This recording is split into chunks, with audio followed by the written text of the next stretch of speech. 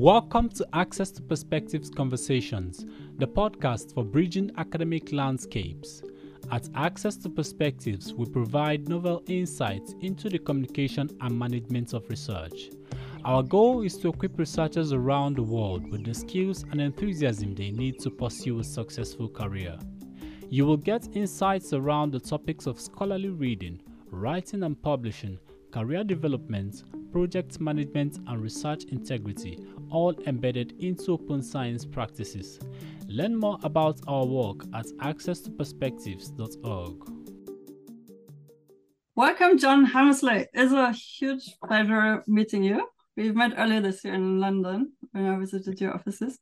And yeah, welcome to the show and excited to hear. It's great to be here. Thanks for inviting me. So those of our listeners, you might know John as the founder of Overleaf and now still working, so to say, or in another capacity within digital science. So yeah, let's just go back in time a little bit. So the story of Overleaf has been written about a few times. You've given plenty of interviews, but now, I don't know, let's have another one. Yeah. Another one. It's like from the perspective of also like reproducibility and what like the changes it brought to academia and yeah, in terms of let's maybe just start. Academia is maybe a good place. It's a good place to start, really, actually. So I'm a mathematician. I did a PhD at Durham University in the UK, and my PhD was very theoretical and computational. It was in holography and the ADS-CFT correspondence, if anyone's interested. And whilst I enjoyed it, I remember I struggled to see how I could maybe contribute meaningfully to the field. I think towards the end of it, I was definitely struggling a bit. And I do remember being overwhelmed by the volume of papers appearing on the archive every day. And I think that, there's even more now. this was a few years ago. But so towards the end of my PhD, I started looking for jobs in industry, ones where maybe I maybe just a bit more connected with day-to-day stuff and where I felt I could make more of an impact. And I ended up joining a small company based in Bristol in the UK who were building the world's first driverless taxi system.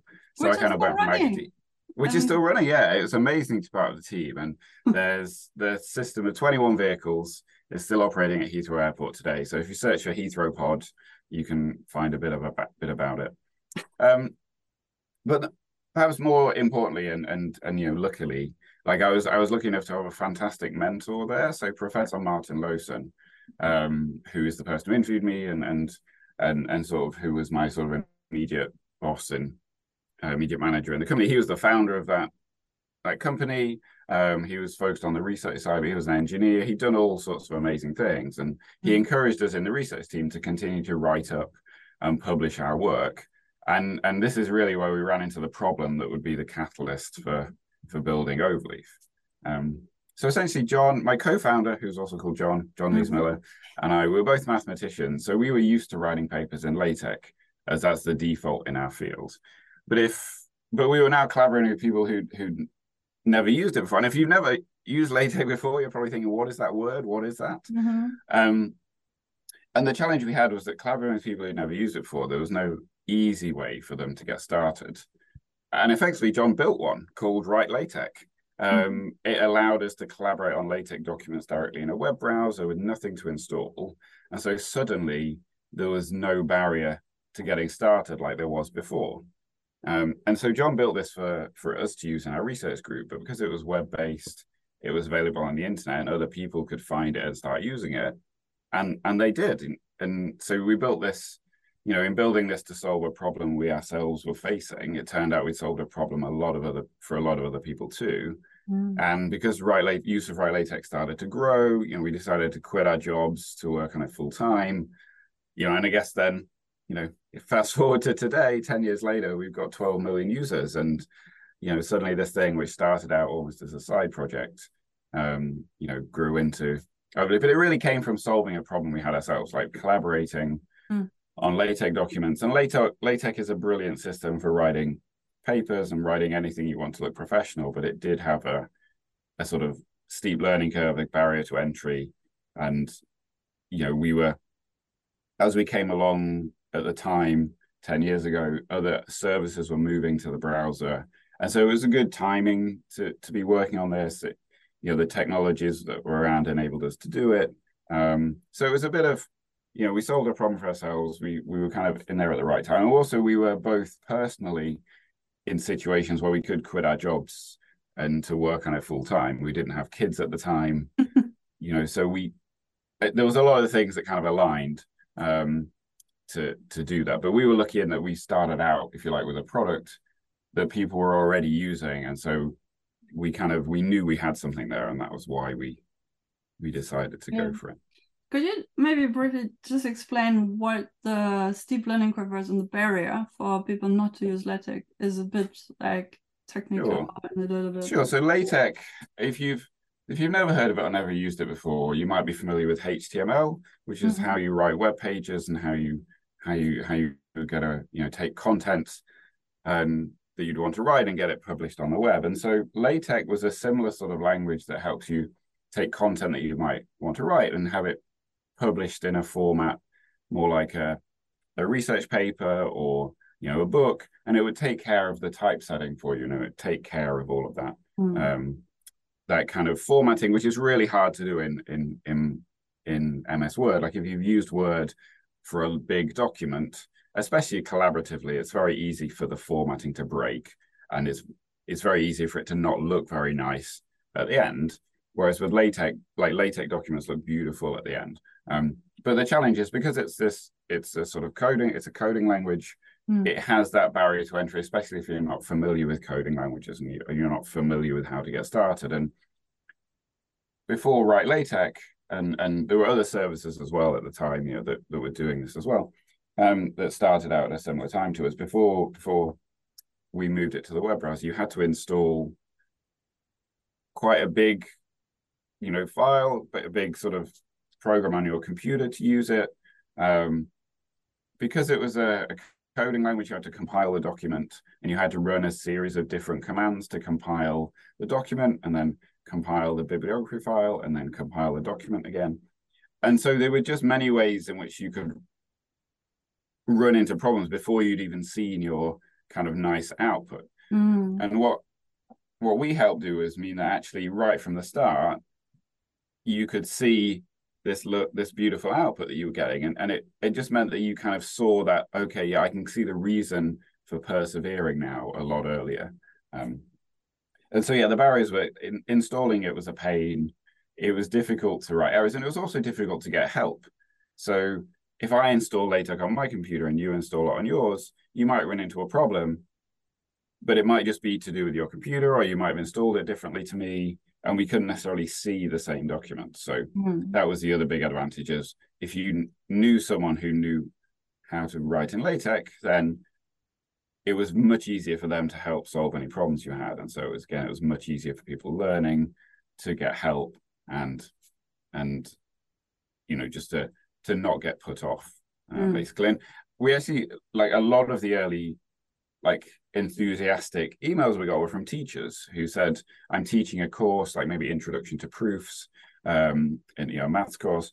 And previously they would have to spend 2 or 3 weeks at the start of the course getting all of the individual students set up with LaTeX on the laptop or on their computer. And now they could just say, just go to Overleaf. And then, in the first session, everyone's ready to go. And so it saved a lot of time for teachers who are teaching courses at universities where they needed their students to use LaTeX. And so again, it solved all these other related problems that were very similar to the ones that we had, but it just meant that Overleaf had this quite broad sort of usability early on. And I guess I'm using Write LaTeX as the name and Overleaf as the name. We started out as being called Write LaTeX. And since okay, yeah, but LaTeX is also the programming language to start with, and then Write LaTeX is the first company name.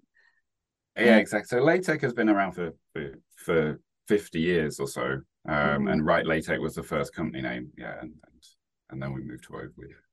Why? What does Overleaf mean now? It's one of our questions we had as we discussed. This one. So yeah, it's probably not the first one to ask you, but. No, but it is nice, and it is, it's So basically, yeah, we were called Write LaTeX early on, which made a lot of sense, because people were searching Google for like, how do I write in LaTeX? And so having Write LaTeX in the domain name, that was great because it meant, it helped with people finding us in the early days. But then as we grew and as we kept making it easier for people to use LaTeX who'd never heard of it before, you just run into problems of Write LaTeX has many different spellings. Like LaTeX, I'm pronouncing it with the soft sort of k sound at the end. But when you write it, it's LATEX. It's just that the X is a chi, and so hence the k sound. But if I said LaTeX to people, there are many ways of spelling it. And write, you can have right hand, write with a piece of paper. Also in German, I think we say LaTeX. LaTeX. Yeah, LaTeX.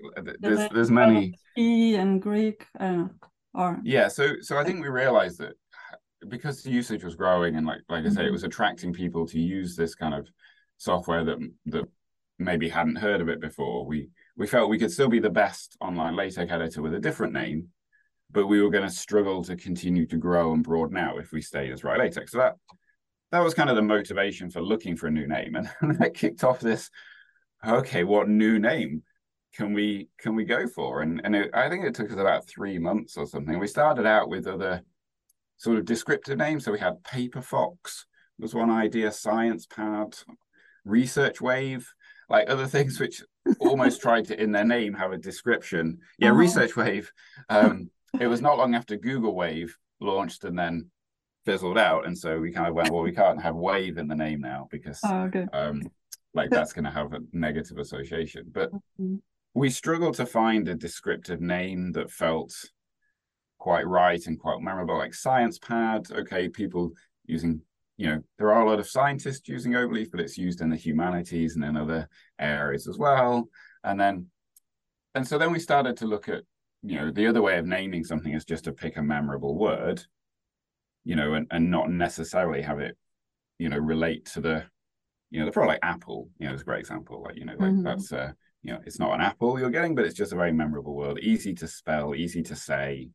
It's when you say it, it's very hard to get it confused with something else. So we decided to try and think up names along those lines. And then one afternoon, I think I wrote down Overleaf, and because it also has that connection with print, like see Overleaf, turn over the page. It felt like actually it was quite nice, and the domain was available to buy. It wasn't free, but it wasn't too expensive, so we could use some of our sort of early investment money to get the .com domain. And so we decided to go for it, and hence Overleaf was born. And I think it's worked well, actually. Yeah, I think we've managed to build up a nice identity around it. We ran a competition to design the logo early on, so we had lots of people. We had lots of different ideas. We had a logo, which we picked on, and but it really came out of that wanting to have a broader name that was easier to remember, easier to say, and just to sort of get away from some of the confusion that could come from Write LaTeX as a name. And it is a nice logo and a nice name. It sounds like. Yeah, but I mean, it's a bit. There's always a bit of luck with these things. I think it worked out well. But yeah, I mean, we had so many that we went through.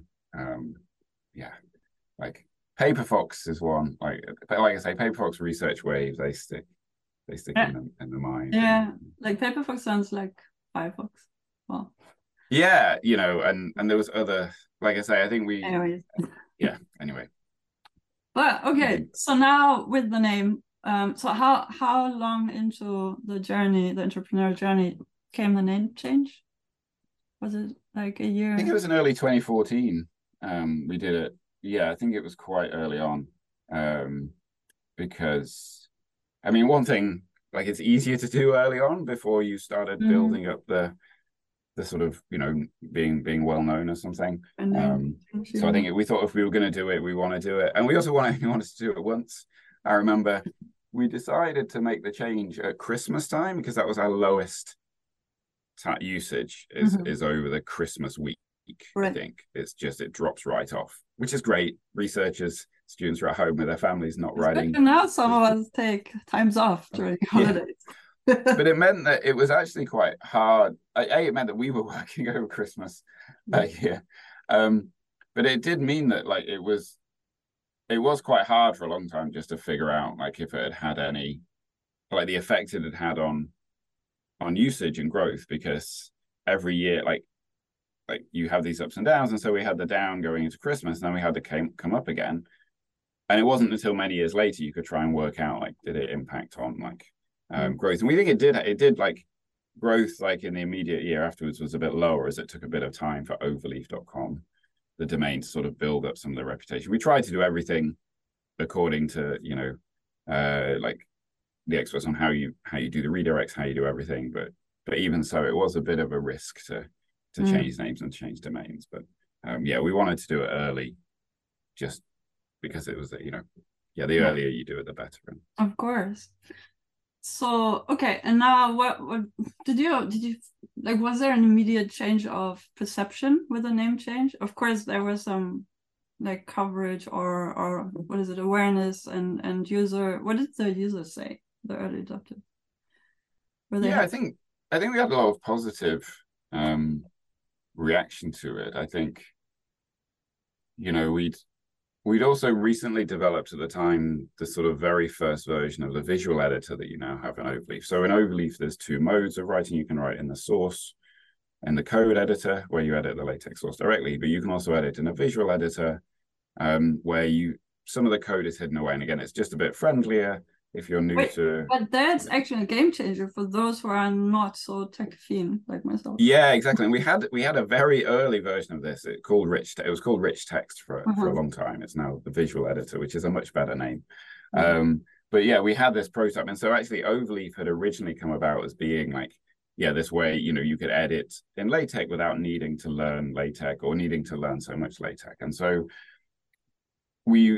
there was an obvious rationale for the users. So I think users saw this as a positive thing. It saw that we were trying to make LaTeX more accessible to different people. And we've always had someone did a nice triangle one time of how people use Overleaf. You can either edit in the code editor online, you can edit in the visual editor online, or because we have a Git bridge, which lets you work locally on your own ID, if you have a preferred editor that you like to work with locally, you could edit there and sync your changes. And so it meant that no matter how you preferred to work, you could work and collaborate and collaborate on Overleaf. And that's really, I think, as we've grown over the years, we've just kept trying to make it easier for researchers and students to do the things they need to do without the tool getting in the way.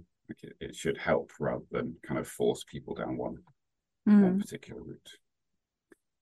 As the research journey, also the entrepreneurial journey can be a little bit of a roller coaster. What without going back into the pain points of these experiences, but what challenges did you see, and how did you obviously push through? And what made you continue, or did you ever come to the point of like, well, are we really going to continue this with these kinds of projects, or was it never so hard? Yeah, it's very intense in the early days of a startup. I think that's maybe a good word for it. We definitely threw ourselves into it. We tried to set ourselves some goals. Like when we quit our jobs, we said we want to go onto a startup accelerator in 6 months, ideally, to give ourselves a sort of short-term focus. And I think you do have to have kind of a, what are we doing next? Like, what are the things that we need to do?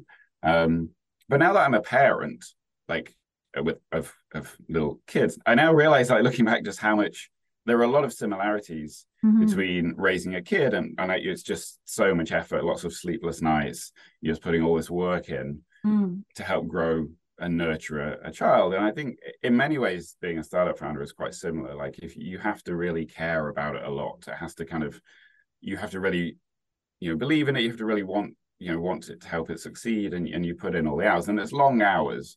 But kind of much like most parents will say, it's loads of sleepless nights, but when the kid does this thing and it brings a smile to your face, that makes it all worth it. And I think with Overleaf, there was lots of sleepless nights, lots of hard work, but then you would get some user milestones, or you get, you'd hit some exciting thing, and that would kind of make it all worthwhile. And I think, we were in a bit of an unusual position with Overleaf in that we had users kind of the reason we quit our jobs and went for it was that we got people using it already, and we realized, we joined Bethnal Green Ventures Startup Accelerator, and we were with, a cohort of 10 teams. And a lot of the other teams were building something. They'd had an idea, but they hadn't yet got that fit with it. They hadn't yet kind of necessarily sort of got the MVP out there, whereas we already had the MVP. And so, like, it's working. And so a lot of MVP as a minimal viable product. So minimal viable product, sorry. Yeah, minimal viable product. And so, a lot of what we were trying to do is how do we keep building and scaling and developing Overleaf to, keep meeting the needs of researchers, and how can we do this sustainably, because there are costs associated with it. How can we grow that business? And I think just one of the key things for us early on is that, we built this because we wanted to. It was built to solve a problem we had in collaborating, and we very much wanted to keep it a service that we would want to use. So quite early on we decided, like, we're not going to go down the third-party ads supported route, which some startups go down, like, because I know I dislike having ads for things like in products. So we kind of, like, some websites are supported by ads. We kind of decided we weren't going to do that. And then early on, like, we've all used a service where it's great, and something goes wrong, you contact support, and either you don't get hold of anyone, or you get an automated reply, or you get hold of someone that sounds like they've never used their products before. So we were quite keen early on that we weren't going to do support like that. We were going to have an in-house team. It was me and John early on, and then Tim, and people that joined. We all did support for end users, and then we were lucky. We hired Leanne C, who's amazing, who knows. And we've always had an in-house support team, and that's always been a big part of Overleaf. And I think I think it was that caring about the product and wanting it to be something that you used, like, personally, that I think helps steer a lot of the decisions. And I'm really proud, like, that Overleaf is one of the things it's known for is the support it provides to the end users. But we were really lucky with hires. I think I should also say, like, Tim, who he was amazing. Again, he was the first person to join us. We were lucky, to hire Tim, and then Leanne C and Marianne. Like, we were very lucky with the early hires, and I think that helped also set the sort of culture and the tone and the sort of how we worked and everything. And I think as we've grown, like, that's, I think we've managed to keep hiring really great people, along, and I think that's why Overleaf is, has continued to be successful, really, as we've managed to hire good people. Like, I did some coding. I'm not a computer scientist, really. Like, thankfully, very early on, all of my code got replaced by people who know how to write proper code and things. And so, I think I'm really proud of the people that we hired and the team that we put together. And I think that's reflected in then how it's perceived in the community. Yeah, it sounds like the whole corporate culture is very human-centric, both for the employees and the staff and the team as a whole, and towards the end users, having their needs, their support in mind, or at center, actually, of what you do and how the product is supposed to function, and the product support, as you said, which is... I think people have always... I think for me personally, like, I think I always focused on people with it. For me, it's like the research community, like, it's the researchers and the students that use Overleaf, like, that's why we're doing it, because, like, they're the heart of the community, and so it's always been about the people for me. Yeah, I wonder, like, how some other services don't, also create great products, but maybe less of with the people factor so much in the center. I don't know, and then maybe it's harder, and users get experiences that are rather frustrating because for the reasons you mentioned. But I think it's just a good reminder that it's like anything we develop as a product for society is actually to serve us humans, as people, and not the other way around. Yeah, and I think like, we were lucky because we had users early on. So, like, if you like, we were it forced us to keep that focus on what the users wanted and what they were doing. And yeah, I'm sure it played into like we probably had a bit of a natural tendency to do that anyway. But I'm sure like the fact that we had users early on meant that we could get user feedback. We weren't developing this in isolation, and we weren't having sort of recruit users to test it. Like we had people using it, and it meant that early on, right from early on, you could get feedback and help get sort of steer on what was important. I'd like to maybe spend a few minutes on the cool features that Overleaf provides besides the collaboration aspect, but also the publishing journey for researchers is often to go from one journal to another.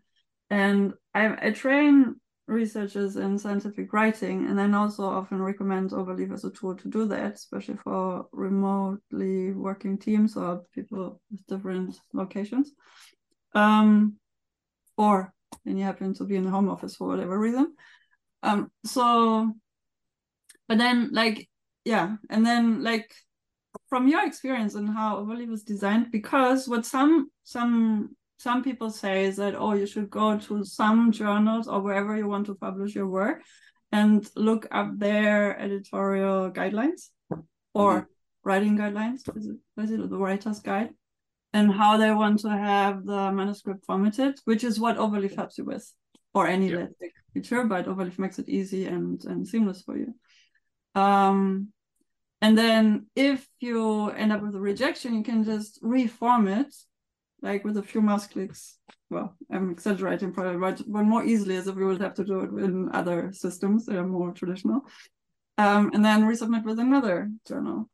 So from your user experience and what you like, how you develop the product, is that one of the benefits, like to keep formatting easy from the start as you write, but also to make it easy to comply with editorial boards, formatting policies, and then making adjustments as you move. Yeah, so I should say we work with quite a lot of other partners in the publishing space, like over the years, like both publishers and journals themselves and other services that sort of work with them. And I think Overleaf helps because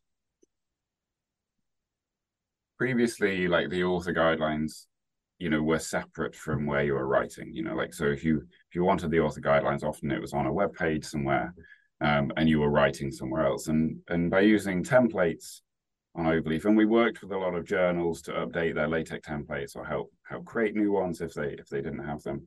It meant that you could help put the instructions to authors right where they were writing. And then also LaTeX itself helps.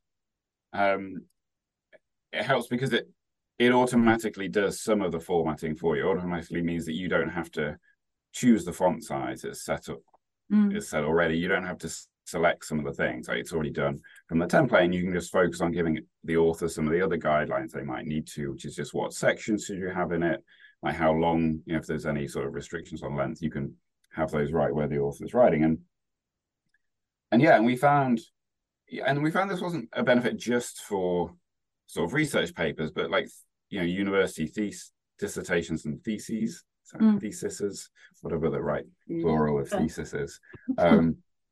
Similarly, they had a lot of a template for that, but it often struggled because people would if you tried to use the template locally, it might not work on your computer, and there was often difficulty in troubleshooting these problems. So it meant that it was harder for people to say, use LaTeX for this, even though LaTeX was great, because there was that barrier, and it ties in with sort of the barriers before. So like bringing LaTeX into the cloud and onto a web browser suddenly meant that universities could encourage the use of LaTeX. And we did a really good case study with Purdue University early on, which just showed like the number of meetings and the number of back and forth, like submissions that a student had to do when submitting a thesis was kind of halved or something like that if they wrote it in LaTeX versus if they'd written it in Word. And so like they kind of got that, tangible benefit of, if you think how much it costs to have a meeting, like, over the course of a year, they save like 500 or more meetings and like a real benefit. And similarly for submitting to a journal, again, quite often if you submit to a journal, there might be some issue, there might be some problem, but it might be that the journal sees one issue and you're working on your own LaTeX machine and you don't see that issue. And that meant that it was very hard for an author to go, I don't know how to solve this problem because I don't see this problem, and you're seeing this issue. And with Overleaf, it meant the journals, the editors and the authors could see the same thing and either fix the problem if they had it or realize that it wasn't a problem actually and carry on. So yeah, it saves a lot of time. It is slightly more complicated than a couple of clicks to reformat between templates, but it is definitely a lot easier than doing it in something like Word. You know, we'd like to make it easier. I mean, I think we like improving templates and making some of this stuff easier. I think we've made steps along the way, and but yeah, like I think it's that having that same view of the document which really helped. And you know, we worked with some journals on submission workflows over the years. So you had a one-click submit from Overleaf into the journal, and that worked. And we did it for repositories as well. So you know, one of our early integrations was with Figshare to make it easier if you'd written something that you wanted to submit there. And yeah, there's still I think there's still a huge opportunity to make the researcher workflow easier. But equally, the problems the opportunities or problems keep changing as well as the world develops around us and new technologies emerge. And so I think Overleaf's always tried to be as flexible as possible to fit into the workflow. Again, rather than creating something custom that maybe works now, but then in a few years' time is, other things have moved on and you're stuck supporting a custom thing. We try to, just focus on the core editor and make things as easy as possible from that perspective. Another question is the discoverability of the research output once it's in the indexing databases. Do you have features that make that easier? Is there more of a depends? Once the author then converts the LaTeX into PDF, and then I think PDFs are to a certain degree machine readable. Or what can you say about the interoperability with the discovery systems out there? So I would say I'm definitely not an expert on this, but certainly LaTeX helps because when you write something, if you've used a template, it will be tagged appropriately. So if you write keywords in, for example, they will be labeled as a keyword and identifiable as a keyword. And so all the different, and similarly the author and the affiliations. And so there's a huge potential to use the LaTeX source to provide, very structured. I mean, it is very structured, and you can use that structure further down the line. And I think there's been lots of ways to try and improve dissemination and improve sort of accessibility in many ways, and kind of in all the interpretations of accessibility, both just more open and more available to people in different regions, and also just generally more readable and generally more, and so I think LaTeX can help because it's a good structured format, whereas in Word, you can easily just use bold to indicate something, and what does that really mean? So with LaTeX, you have the structure there.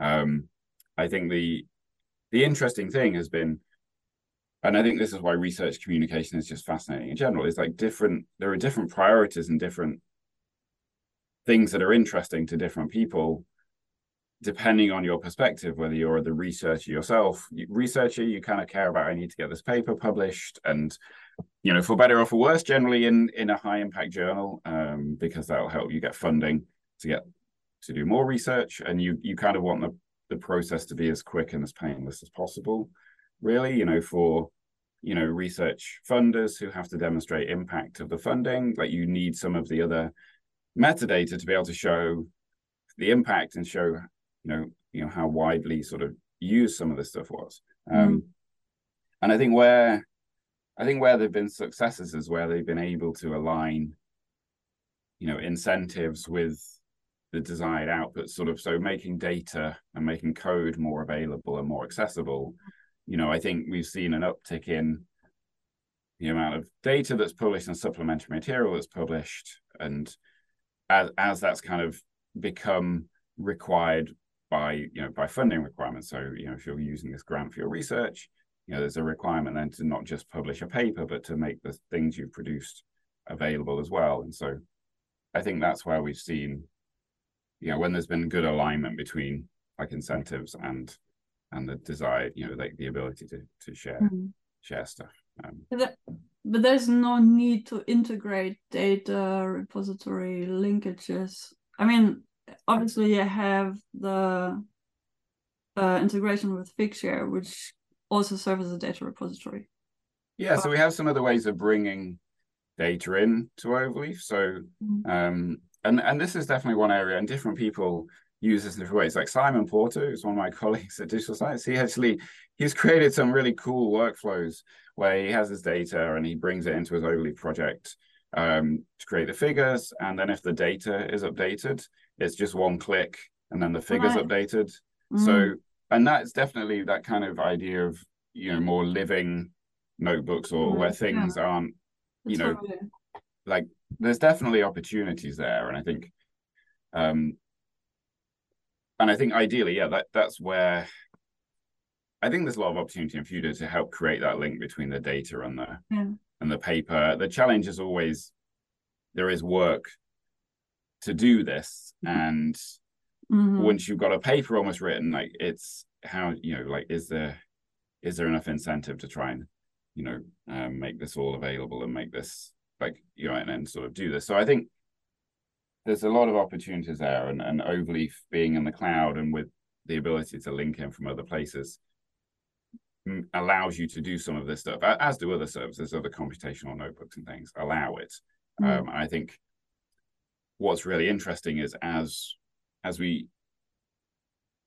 things move on, especially with some of the recent developments with things like ChatGPT, like trust in science and research integrity is kind of becoming more and more key. And there's a lot of work being done to how do you make sure that how can you sort of just be sure that this is real research or all of these things. And I think actually the more ways you can link back to the original research and that you can actually link stuff together, like helps show that yes, we did this is what we did. Yeah. And so I think as we go, like this ability to sort of better tie in with who did what and where and everything, and how was the research done, and where's the data, where's the code, it's going to become more important. And then we talk about reproducibility, replicability, and making reuse of the data possible and increasing transparency and all of that.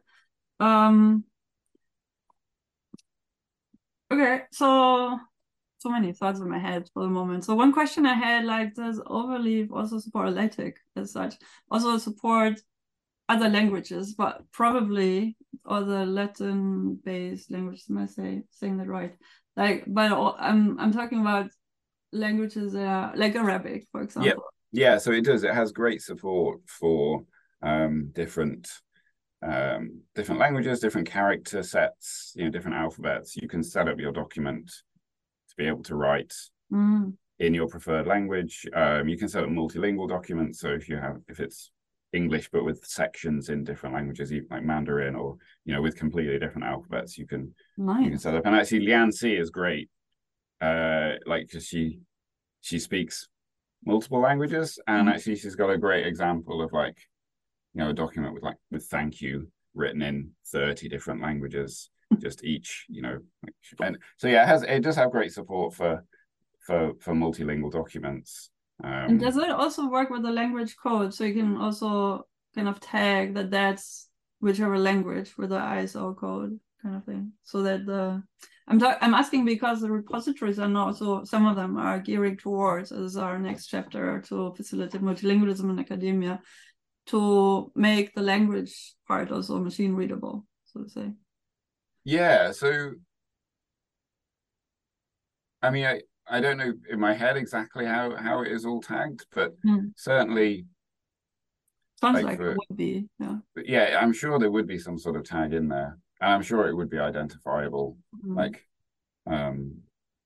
yeah, I confess I have not written a multilingual paper.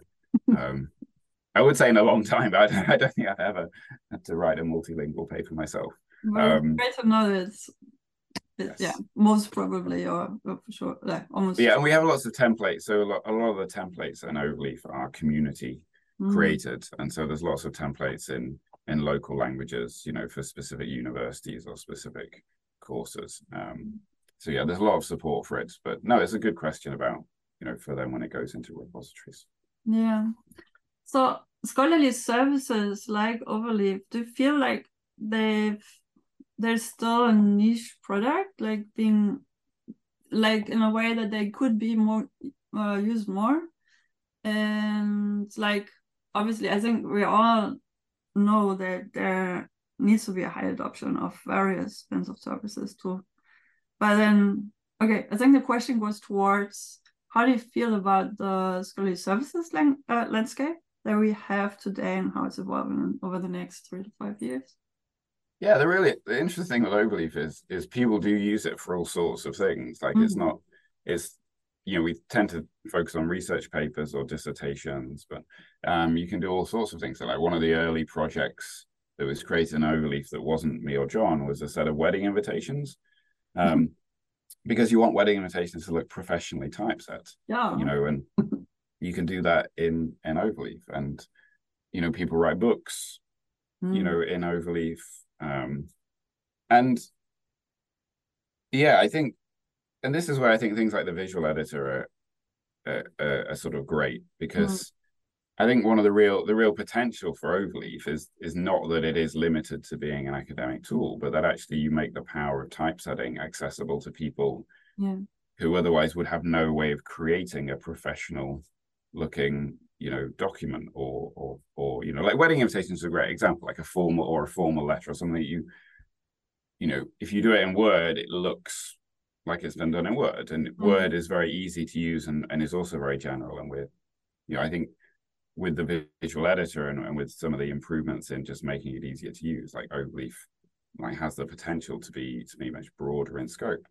And I think just generally, like, I think there is a lot of overlap between tools that people use in research and academia that are also used in industry and more widely. You know, GitHub is a great example. It's a code repository, and it's one that is used by people in writing academic code, like doing research projects, and it's also used, you know, by companies all over the world. And so I think whilst there are some niche services, actually, like the best services are the ones that you can use for multiple things, because no one wants to learn a specific niche tool unless they really have to, right? Everyone would prefer, you know, to use broad tools. And I think, you know, Dropbox is another great example, right, of it's used for all sorts of things because it was the easiest way to share files. You know, it kind of revolutionized sharing photos. You know, in the first instance, I think that was the first example for me. Someone shared some photos and they shared a Dropbox link and say, oh wow, what's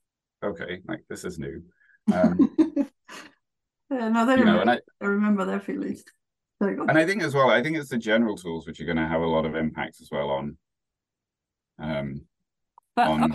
students, because just what like ChatGPT, right, is a great example. And I think we already see, you know, I was at MathFest, which is a conference, you know, for mathematicians, math educators in the US recently, just the other week.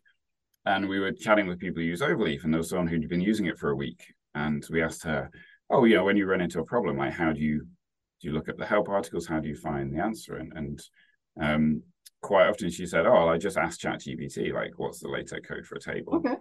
And it would give her the LaTeX code, and then she puts it in a document.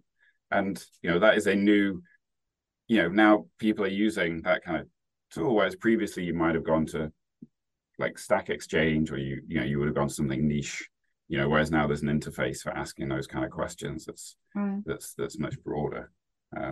So I guess, I mean, I'm a glass half full person. I'm an optimist, and I think there is a lot of amazing stuff happening at the moment.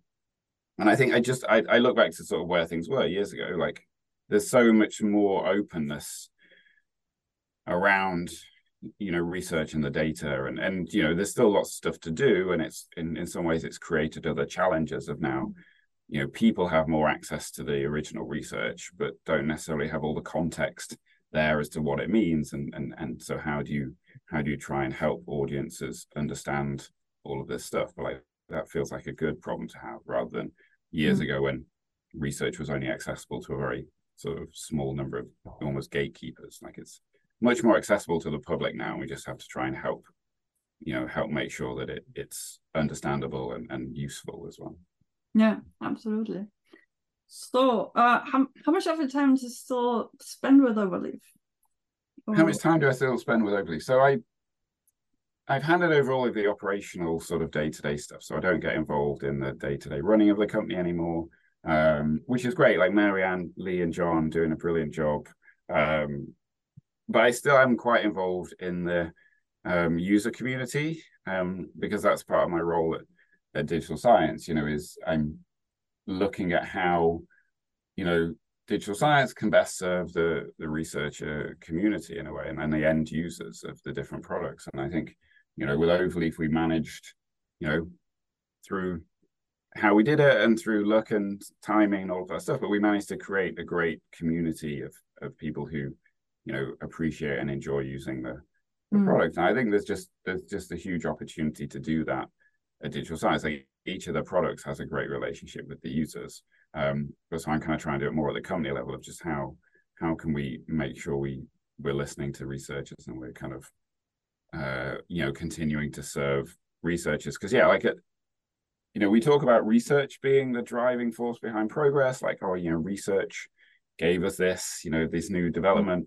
But like, kind of want to go a step further back. It's the researchers who did the research that gave us all of this stuff. Like, it's not just the research. Again, back to people, right? Like, and so the more we can support researchers and students who are going to go on to become researchers, the more we can make sure that we're sort of helping and sort of listening to their needs and trying to, be a sort of useful member of the community. I think that's the exciting thing. Yeah, I think it's a perfect closing statement, I would say. Back to the human-centric ideology or policy. Rather. You're saying I've been waffling on too much now. Yeah. Wow. Okay. Thank you so much. Is there anything else you want to add? No, I think you're right. I think that was probably a good way to end it. Like I hadn't really necessarily thought about it like that before. But yeah, I think I've always been quite people-centric, and so bringing it back to the researchers and the community. Yeah, I mean that's I think it's good to hear, and I think it's a good reminder for all of us who do all kinds of services in the scholarly or elsewhere sector, and or maybe because just one final train of thought.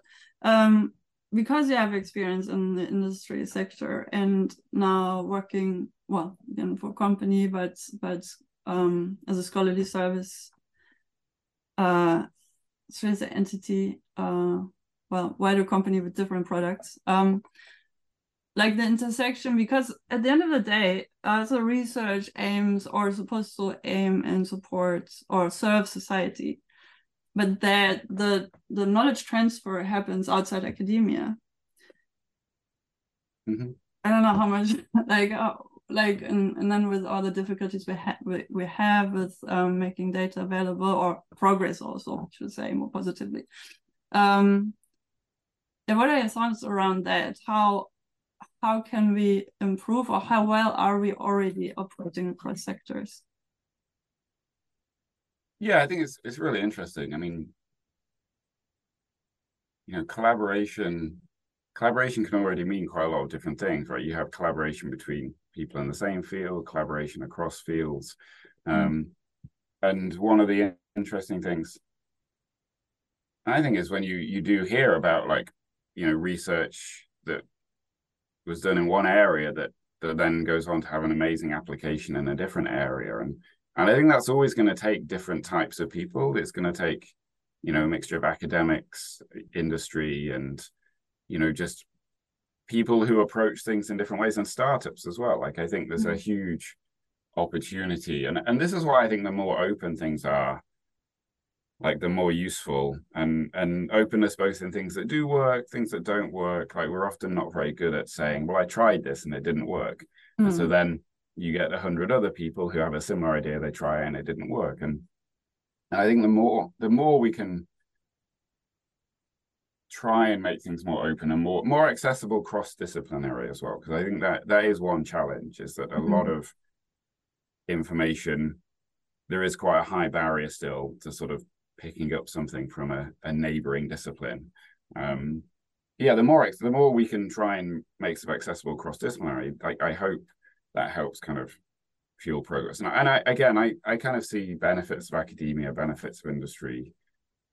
I think in academia, there is perhaps more of a, I was going to say more of a freedom to sort of focus on different things. I guess with industry, maybe the better way to phrase it is like with industry, you're often focused on a particular end goal of product or a particular like application of something, like how does this apply in this particular situation? Whereas in academic research, you don't necessarily have to be focused quite so much on the application. But yeah, I think it takes all sorts of people working in all sorts of different places, with all sorts of different life experiences as well, like to help make research better. And so the more we can connect that up, both geographically make things more accessible. That's the other beautiful thing I think with Overleaf is that and just anything that is browser based, web based, is that it allows people to have these collaborations across continents in a way that would have been much harder previously. So I guess I'm optimistic. I think there's a part to play